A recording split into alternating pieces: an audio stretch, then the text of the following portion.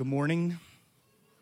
It's good to be with you. If you'll turn to Zechariah 3, I intend to dive right in. The notes are available online if you want to go get them at Forerunner Church.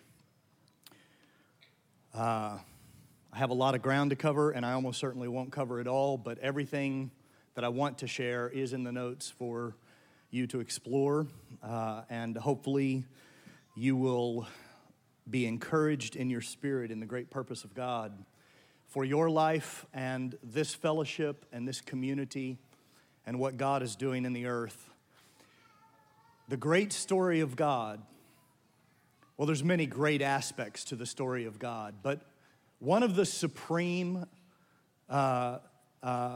things we should celebrate is that God delights in taking weak and broken people and causing them not to drown in their weakness and brokenness and the constant reminders and accusations of the enemy that would cause us to live a lesser life, trapped in our past, trapped in shame, trapped in guilt, trapped in sin.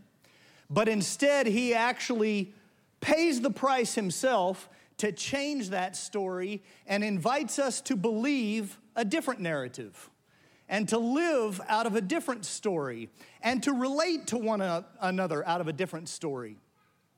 Zechariah 3 and 4 are critical passages for the body of Christ. They're critical in particular, though, for the prayer movement. And Zechariah 3 helps lay the foundation of understanding how God does what he does to change our story and bathe us in grace and position us for holiness. And then Zechariah 4 comes along, and with that understanding, you see the building of the house of prayer, and it's only out of the revelation of grace in Zechariah 3 that you can understand the authority with which they shout grace, grace to the mountain in Zechariah 4. There are challenges in life. There are challenges we face personally. There are challenges we face corporately. There are challenges in our families and our marriages. The earth is reeling from the strain of so many things.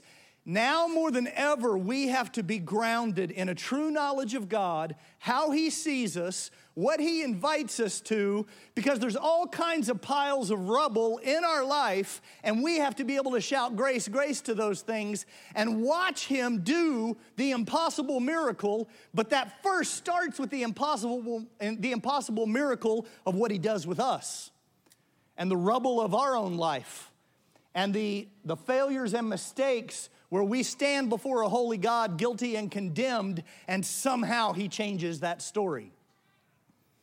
So let's look at Zechariah 3. I'm going to look at just the first 5 verses. I'm going to highlight a few key phrases. I'm going to set this up, and I'll just tell you kind of where I'm going. We're going to use Zechariah 3 as a story. This is the prophet Zechariah having a series of 8 dreams, and I think this is the third. It's either the third or the fourth.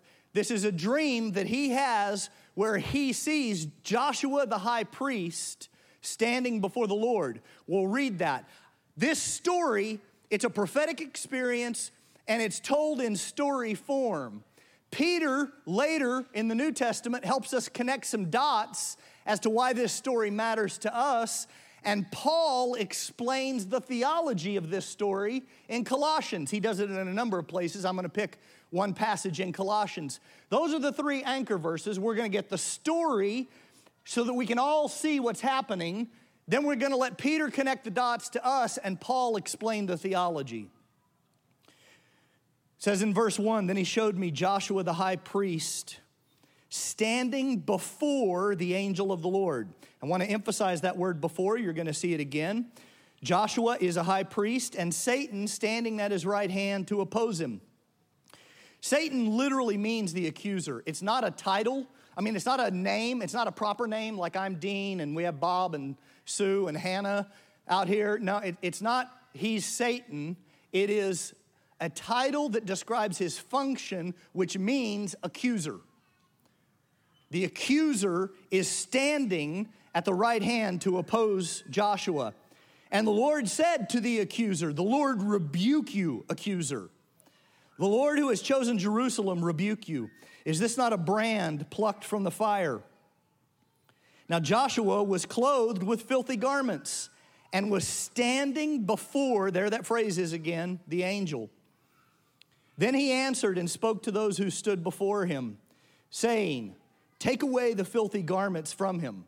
The angel of the Lord, on Joshua's behalf, does a surprising thing. Joshua is in a place and a position where he should be decked in clean robes. The high priest had a responsibility of absolute purity. There's a massive failure here, a massive incongruity for the high priest to be standing before the Lord in his priestly attire, and it's filthy. Never would have happened in a natural setting, but Zechariah is seeing this prophetically. And the Lord's response is, "Take away the filthy garments from him." And to Joshua, the angel of the Lord says, "See, I have removed your iniquity from you, and I will clothe you with rich robes." And then Zechariah gets so excited by this, he jumps into his own dream and says, "While we're at it, let's put a clean turban on his head." So they put a clean turban on his head, and they put the clothes on him, and the angel of the Lord stood by. Well, this is remarkable in a number of ways, but I'm going to just give away my ending right here at the beginning because I'm not going to get to it. Both in his title, high priest, in the language, standing before the Lord, and in a couple of other later verses that we aren't looking at, where the promise to Joshua is that he would govern the house of God, that he would have access to that place, and that he would have charge over the courts. All of this language is positively pointing to the context of Zechariah's dream. Zechariah is seeing Joshua as the high priest in the temple. All of these things are the language. You can't get away. You can't just say, well, Joshua was, he saw him out walking down the street or in his home. No, the language of Zechariah's encounter is confirming he sees Joshua as the high priest in the temple before the presence of the Lord, which is the Holy of Holies. The very court of God, the throne of God, that's the context. That's important. The reason that's important, this is where I'm going to give away the ending. Scripture works on multiple levels, and especially in prophetic encounters. What Zechariah is seeing is prefiguring the work of Christ. Because Jesus, when he showed up to fulfill the grand story of God and rejoin men, fallen men, to his nature and calling for their lives and the high purpose of God, he did it through his son, who looked at a stone temple that was the pride and joy of the Jews. He said, tear down this temple, and in 3 days I'll rebuild it. And in John chapter 2, not John chapter 2, in the book of John, he clarifies, actually I think it might be John 2, he says he was speaking of his own body. See, when Christ came, there is a principle of incarnation. He became the temple of God, the eternal temple of God on the earth. So for us to understand what's happening here, we have to see that Zechariah is seeing not only the work of God, not only the values of God, but the reason he can do what he's doing is because he's picturing Joshua in the eternal sense of the finished work of Christ. He is seeing that the body of Christ as the eternal temple has achieved something, and God the Father is responding to Joshua's dilemma out of the solution that has not yet happened. Because if you read this according to the law, it kind of feels like God is cheating.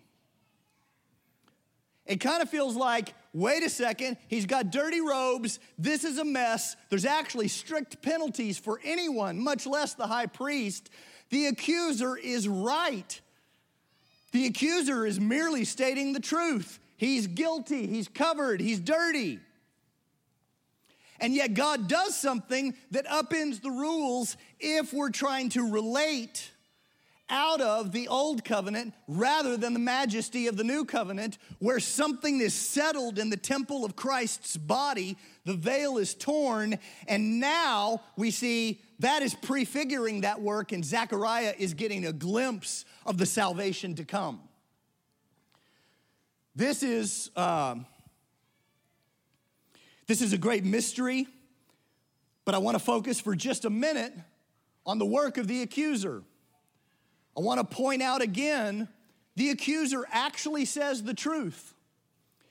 And one of the things that I believe we've got to grab hold of more and more in our day is accurately describing a problem doesn't make you right.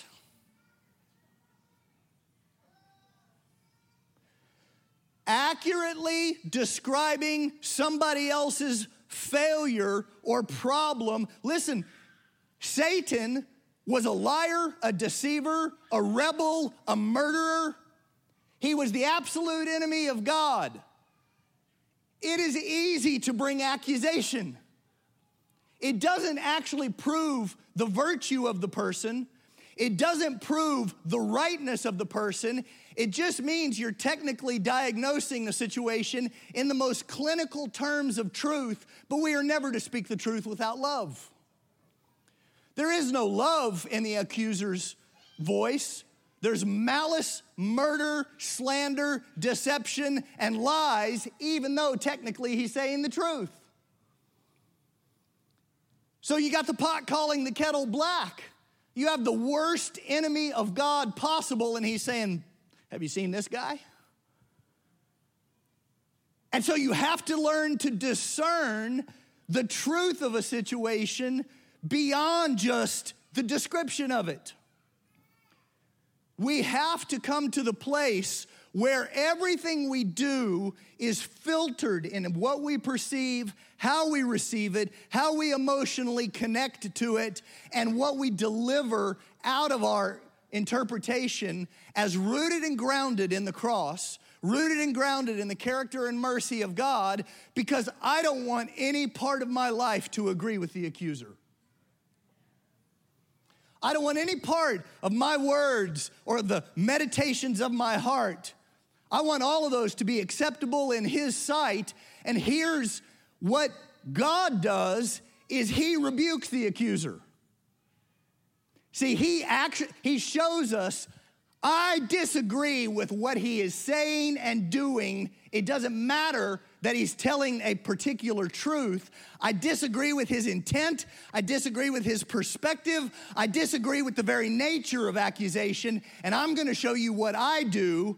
In the big picture, I'm going to provide the permanent solution to shatter accusation over my people. And unless we become the people that agree with that, then we are going to continue to throw stones at one another.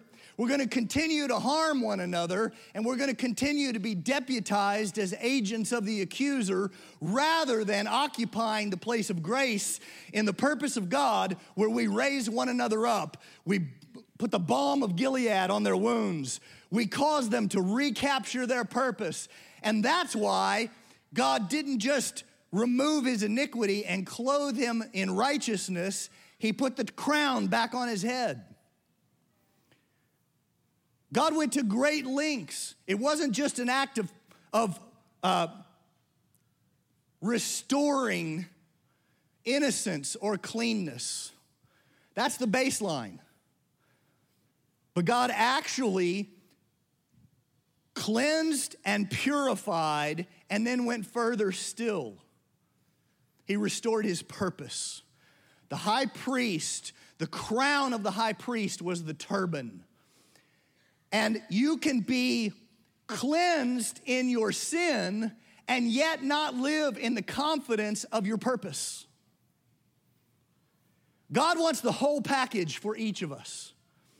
In your life, in your marriage, for your children, in this fellowship, and in the house of prayer, he wants people that are so confident that he is for them, that he is standing in their stead, that he is addressing not only their wicked deeds, but changing their nature and restoring their purpose, so that I live in a position where once my crown had fallen, and yet he lifts my head, restores it, and across it says, "Holy to the Lord."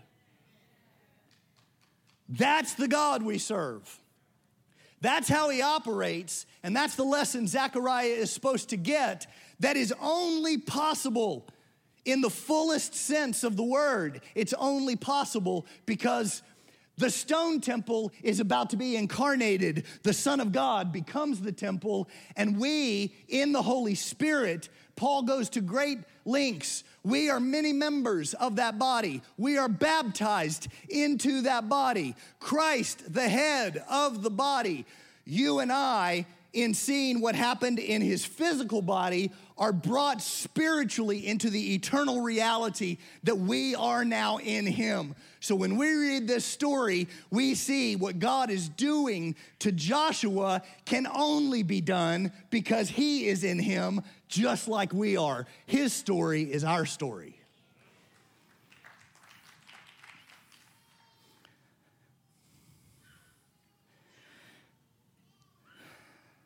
To get further insights into holiness, I need to just spend a few moments here.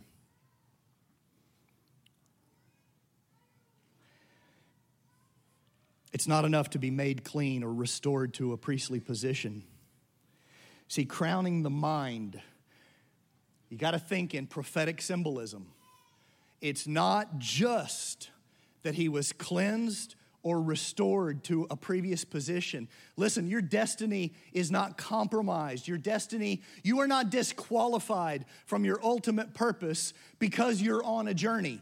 This is part of the narrative that we have to get deep in our bones of how God thinks and acts and works in our lives. I remember hearing a story, kind of funny. Eager tourist was in someplace in Ireland, in some little hamlet village, just eager, trying to learn all the history he could. He stops beside the road just outside this little village. I don't even remember the name of it. And there's an old farmer out there leaning up against a fence, looking out over his pasture land. A guy pulls over. He's like, "Man, I'm just trying to learn everything I can. Was there any great men or women born here?" The old farmer's chewing on a piece of straw, kind of thinks a moment, looks over at him, says, "Nope, only babies."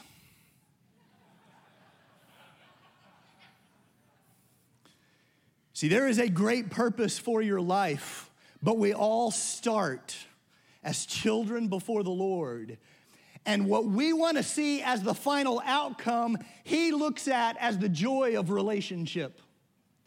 He looks at not just the great thing he's called you to, the righteousness he imparts to you, the crown of purpose and position that he puts on you. He is looking for the full process of relationship where we grow from small and immature and weak and broken to a little more confident, a little more assured, knowing who he is, pressing into who he is. We blow it. He picks us up, puts the crown back on our head, says, "Keep going. I've got good things for you. Don't stop." And we start to live like those people, and we treat others like they are those people too. And now nobody gets disqualified because they've blown it, because the whole body is showering them with love and saying, "Keep going."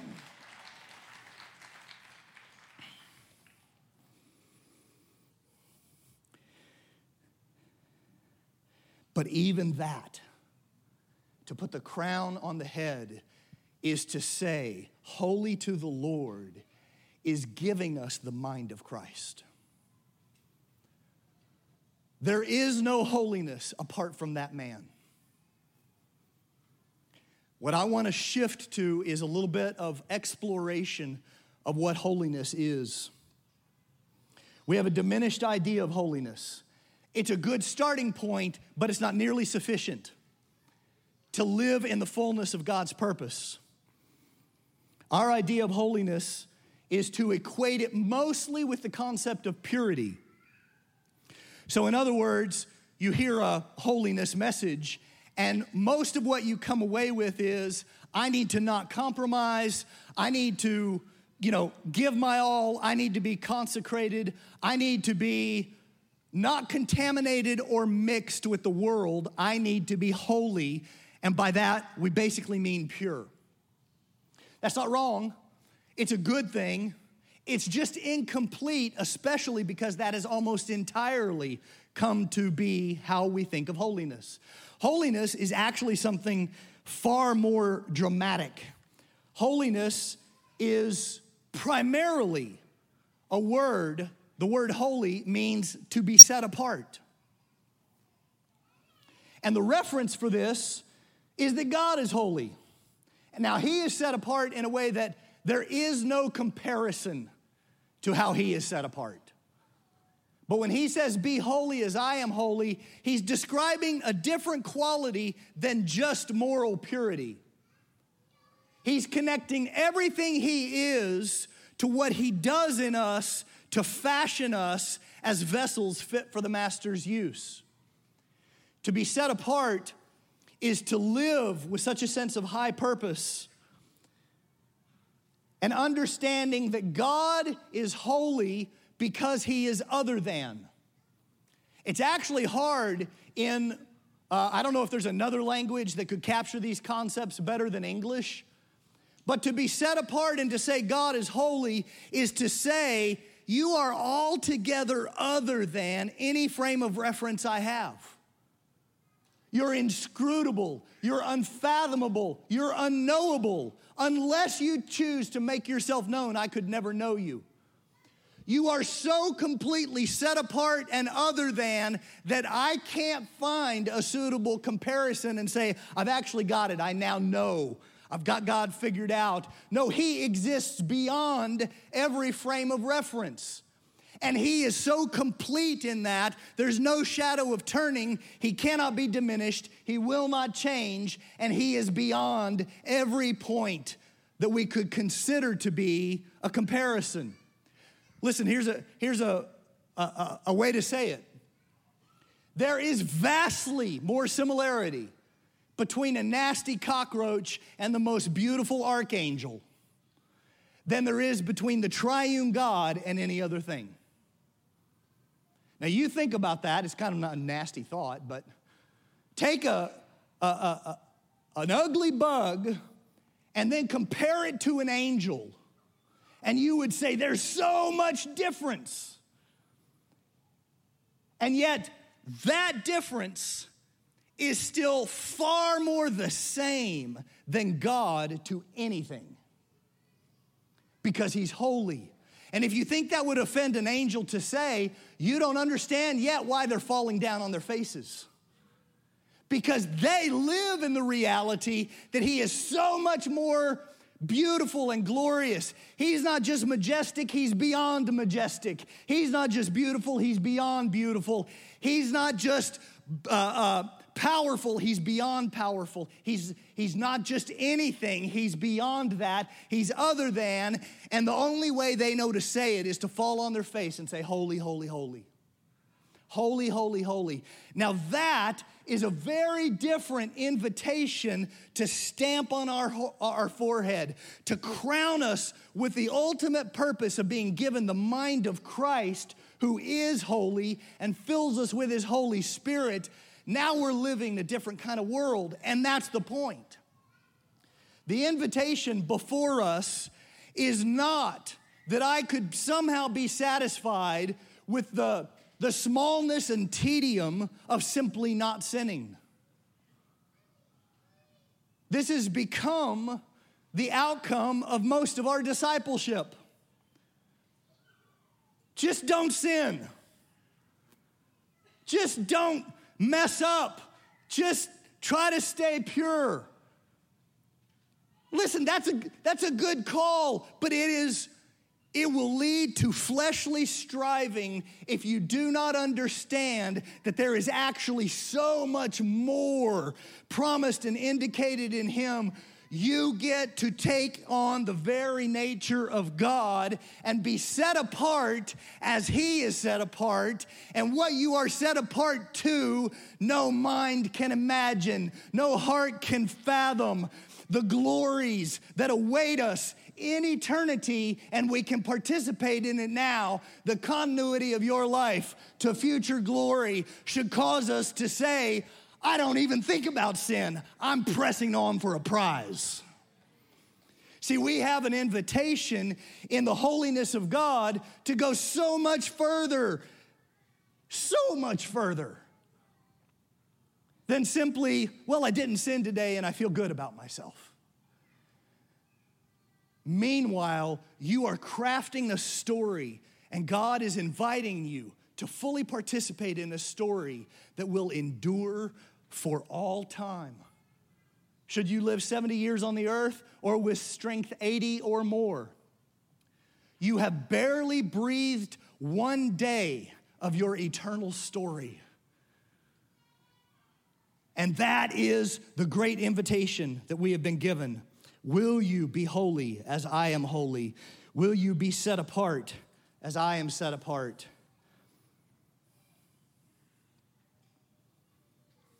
Your life is now larger in scope. This magnetic sense of purpose rooted in eternity. When you give yourself to that, Mike has often taught over the years on the 90% obedience and the 10%. My wife and I raised our children with the idea of quick obedience and a pattern of obedience, wholehearted obedience.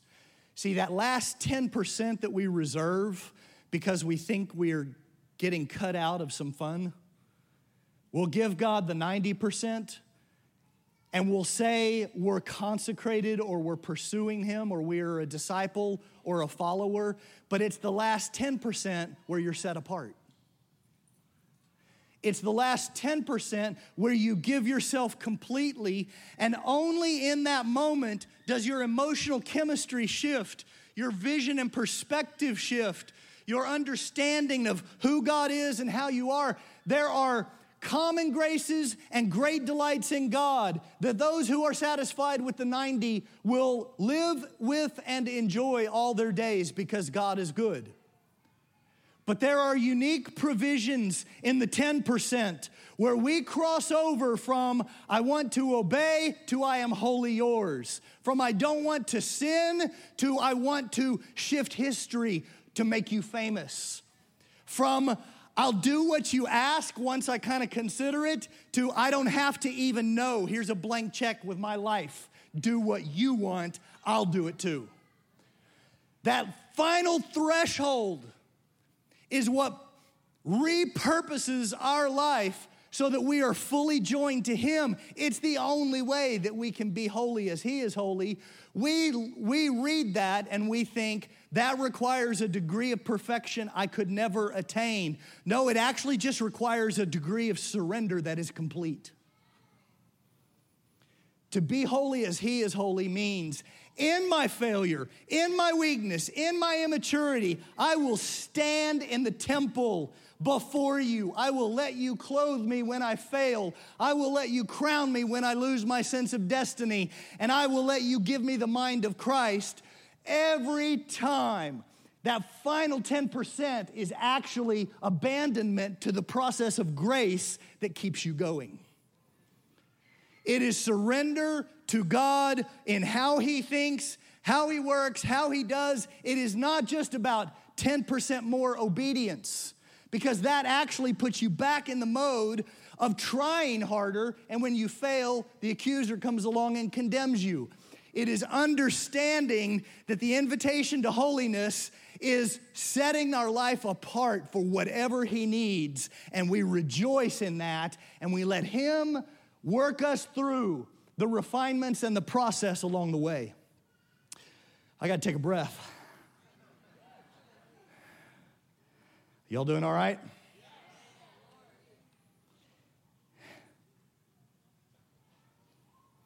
Purity is not an end to itself, and holiness is not a state of accomplishment. It is the presence of a person, Jesus. And this gift comes with far greater privilege, access, gifts, anointing, supply. You can't earn your way into that. You just throw open your arms and say, thank you very much. I'll take what you're giving. And you live in the humility of that in that final 10%.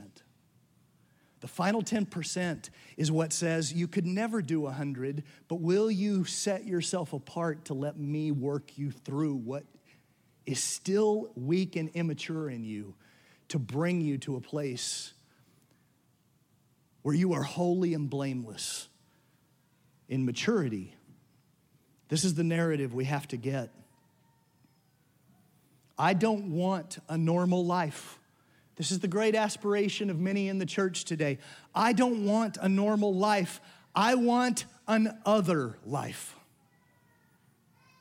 I want that thing that causes the world to look at me, causes the world to look at you, similar to how the angels perceive the glory of God when we go all the way in being set apart to Him. There's actually a divine transaction where we start to borrow His glory. He starts to let it rest upon us. When darkness covers the earth and deep darkness covers the face of the peoples, then the glory and light of God shines down upon us. And there is a marked and noticeable qualitative difference in who we are and how we are. Listen, the church is not without power. The power has been there all along. The church is not set apart.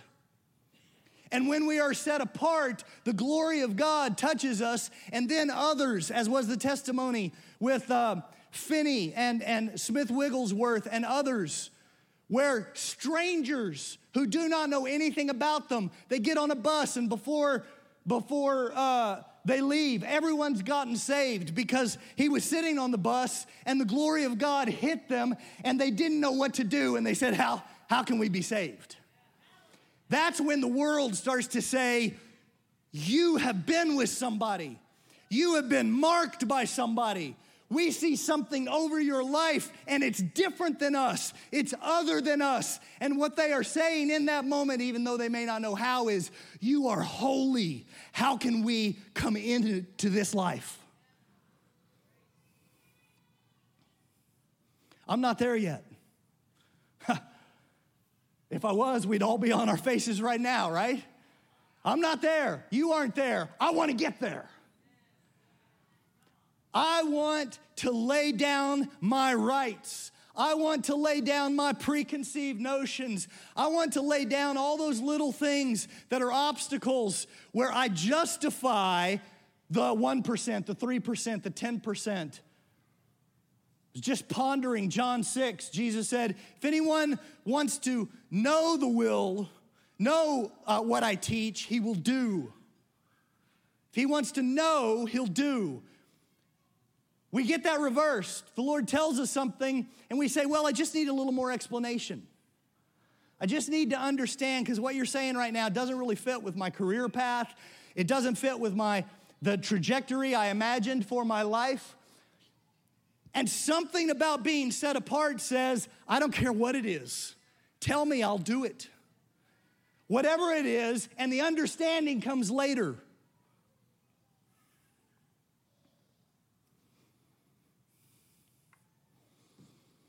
I want to be a burning and shining lamp. I want to forsake all others and cleave to Him. I want to count the best of my life as rubbish for the sake of knowing Him.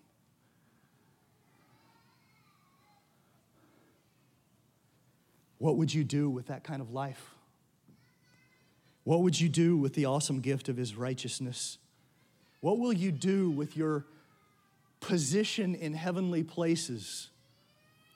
What will you do with the privilege of knowing an unknowable God, and yet He makes Himself known by bringing you into Himself and places you right in the middle of his heart and life, and you are joined to one another, and we're all in him together, how would you look at your neighbor differently? How would you look at your spouse differently? How would you look at yourself differently? What would you give yourself to? The call to count the cost was all on the front end. Before you build the tower, you count the cost. After you're in him, you count it all as rubbish. You don't recount the cost.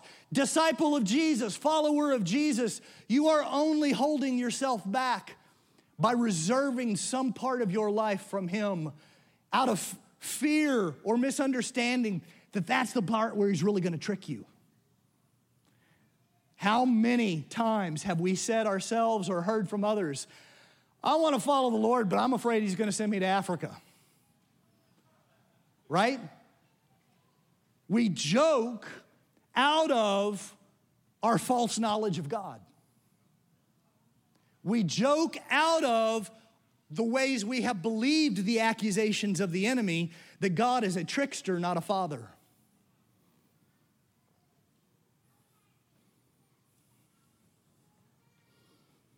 Peter connects this for us. And he says, you are a chosen race, a royal priesthood. See, that picture of the high priest, Joshua in the temple, that was an exclusive family line. It was Aaron's line, and it had, there was a class distinction. A king wasn't a priest wasn't a king, and none of the tribes but one had a family line that could be a priest. Peter comes along and says, actually take the king, take the priest, take the chosen race, put it all together, and that is everyone who bows their knee to Christ.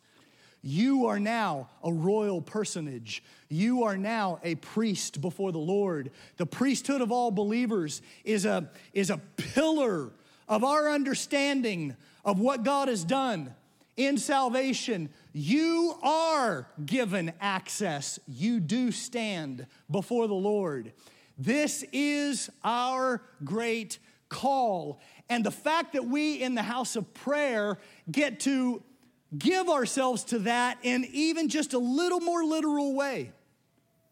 Just a little more specific and literal way. It's true for all believers, but we get to take that spiritual priesthood and actually enter into a room with other priests. And we are living in a dynamic that was the jealousy of generations, and it's common to us. And I'm appealing to us, do not let this be common. Do not let this 21-year miracle become routine to us.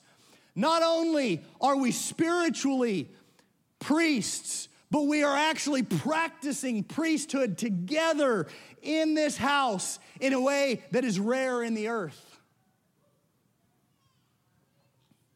Colossians. This is where we get the theology. Colossians 1:21 and verse 22. Paul is taking Zechariah 3 and turning it into theology. He says, you once were alienated and hostile in mind. He's using language and phrases we have to connect back to the story of Zechariah 3. Zechariah was dirty and unclean, and he had lost the mark of holiness, meaning his mind was hostile to God because it wasn't set apart. So we all are Joshua, once alienated, once hostile in mind, once doing evil deeds. And yet now, the angel of the Lord, the mystery of the work of Christ, he has done something in his body. He has reconciled us in his body of flesh by his death in order to present us. See, the language, we're presented holy and blameless and above reproach before him. It's exactly the scene with Joshua where he stood before the presence of the Lord, but he was broken, weak, sinful, and cast down. What God does is reconcile that fallen state to the eternal promise of salvation and life forevermore, he takes these two very different things and he brings them together in the temple of Christ's own body. On the cross, in his flesh, he pays the price to make us holy, to make us blameless, and to present us back before so that our position is not compromised. We don't have to, listen, one of the things I would love to see the church lose this language that we're praying to a brass heaven. When you're praying and you don't feel like you're getting an answer, there may be aspects where the Lord is working some things through. He may be saying no and you don't like it. He may be inviting you to a deeper understanding. He may be clarifying what you're praying for, but the heavens are not brass. The heavens have been thrown open. John said, I was in the Spirit on the Lord's day, and I looked, and behold, a door standing open in heaven, and a voice said, come up here. And just a few verses before that, we see Jesus speaking to the church, and he says, I am the door. And if I open it, it stays open. And right after that, John says, I looked and saw a door standing open. Listen, the enemy may want to close the heavens, but the hinges have been ripped off. You have access. He has presented you holy and blameless before him in love. He has taken your alienated life, your loneliness, your sense of separation, your hostility toward him. When you were an enemy of God, Romans 5 says, while we were yet enemies, he made us friends. He crossed us over from darkness into his glorious light. Why waste time on the wrong narrative? Why waste time trying to get God to like you? He already loves you and likes you and enjoys you beyond anything you could accomplish, even if you don't do the final 10%. He doesn't reserve a special affection for the set apart. It is complete for all. There's just joys you miss out on and I miss out on when we reserve ourselves from him. He doesn't reserve himself from us.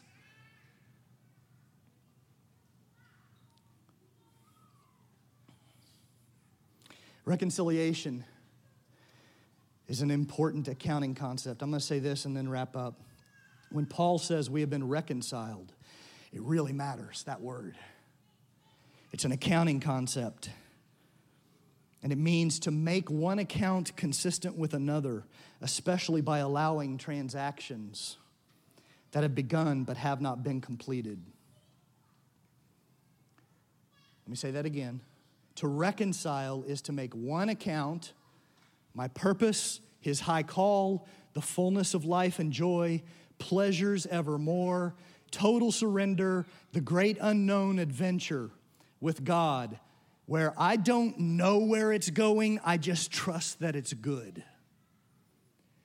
Take all of that life being reconciled with, well, I cuss and kick my dog, and I got into an argument with my wife, and I struggle, and I'm weak, and I'm immature, and I don't always believe rightly, and sometimes I accuse others, and they accuse me. Sometimes they're right and sometimes I'm right, and we're both wrong in the process. And I've got this life, but I want that life, and there's not a way. There's not a way between those two things unless someone reconciles the deficit. And so to reconcile is to say there's a difference here in value than the deficit that's here. And Jesus comes along and says, I'll take the entire record of debt upon myself and reconcile these two things together. And we are clothed with righteousness and crowned with holiness. And out of that, we have to get comfortable with the process. Worship team, you can come up. We have to get comfortable with the process. Hebrews 10 says, for by one sacrifice, he has perfected for all time those who are being sanctified. This is one of my favorite verses because it says three things that have to be put together. You have to live in the tension of this. By one sacrifice, Under Moses, there were perpetual sacrifices. And Hebrews says, actually, the daily constant nature of those sacrifices was intended to show their imperfection. The fact that you had to have a new sacrifice for every sin and offense. Listen, the temple was not a pretty place. We would have called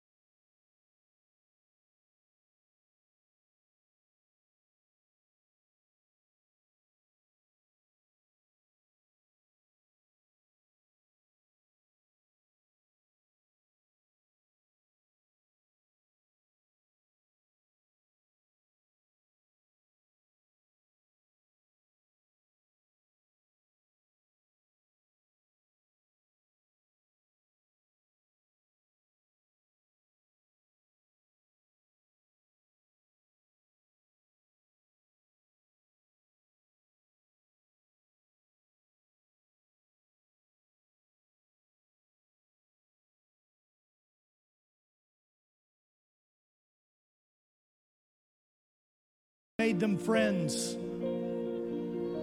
Do this in such a deep way, it can never be taken again.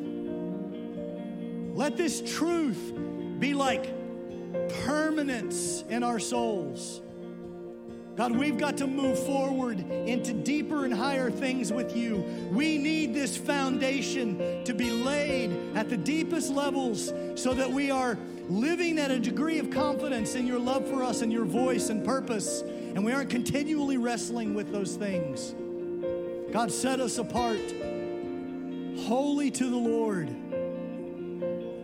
experiencing your joy, experiencing your life.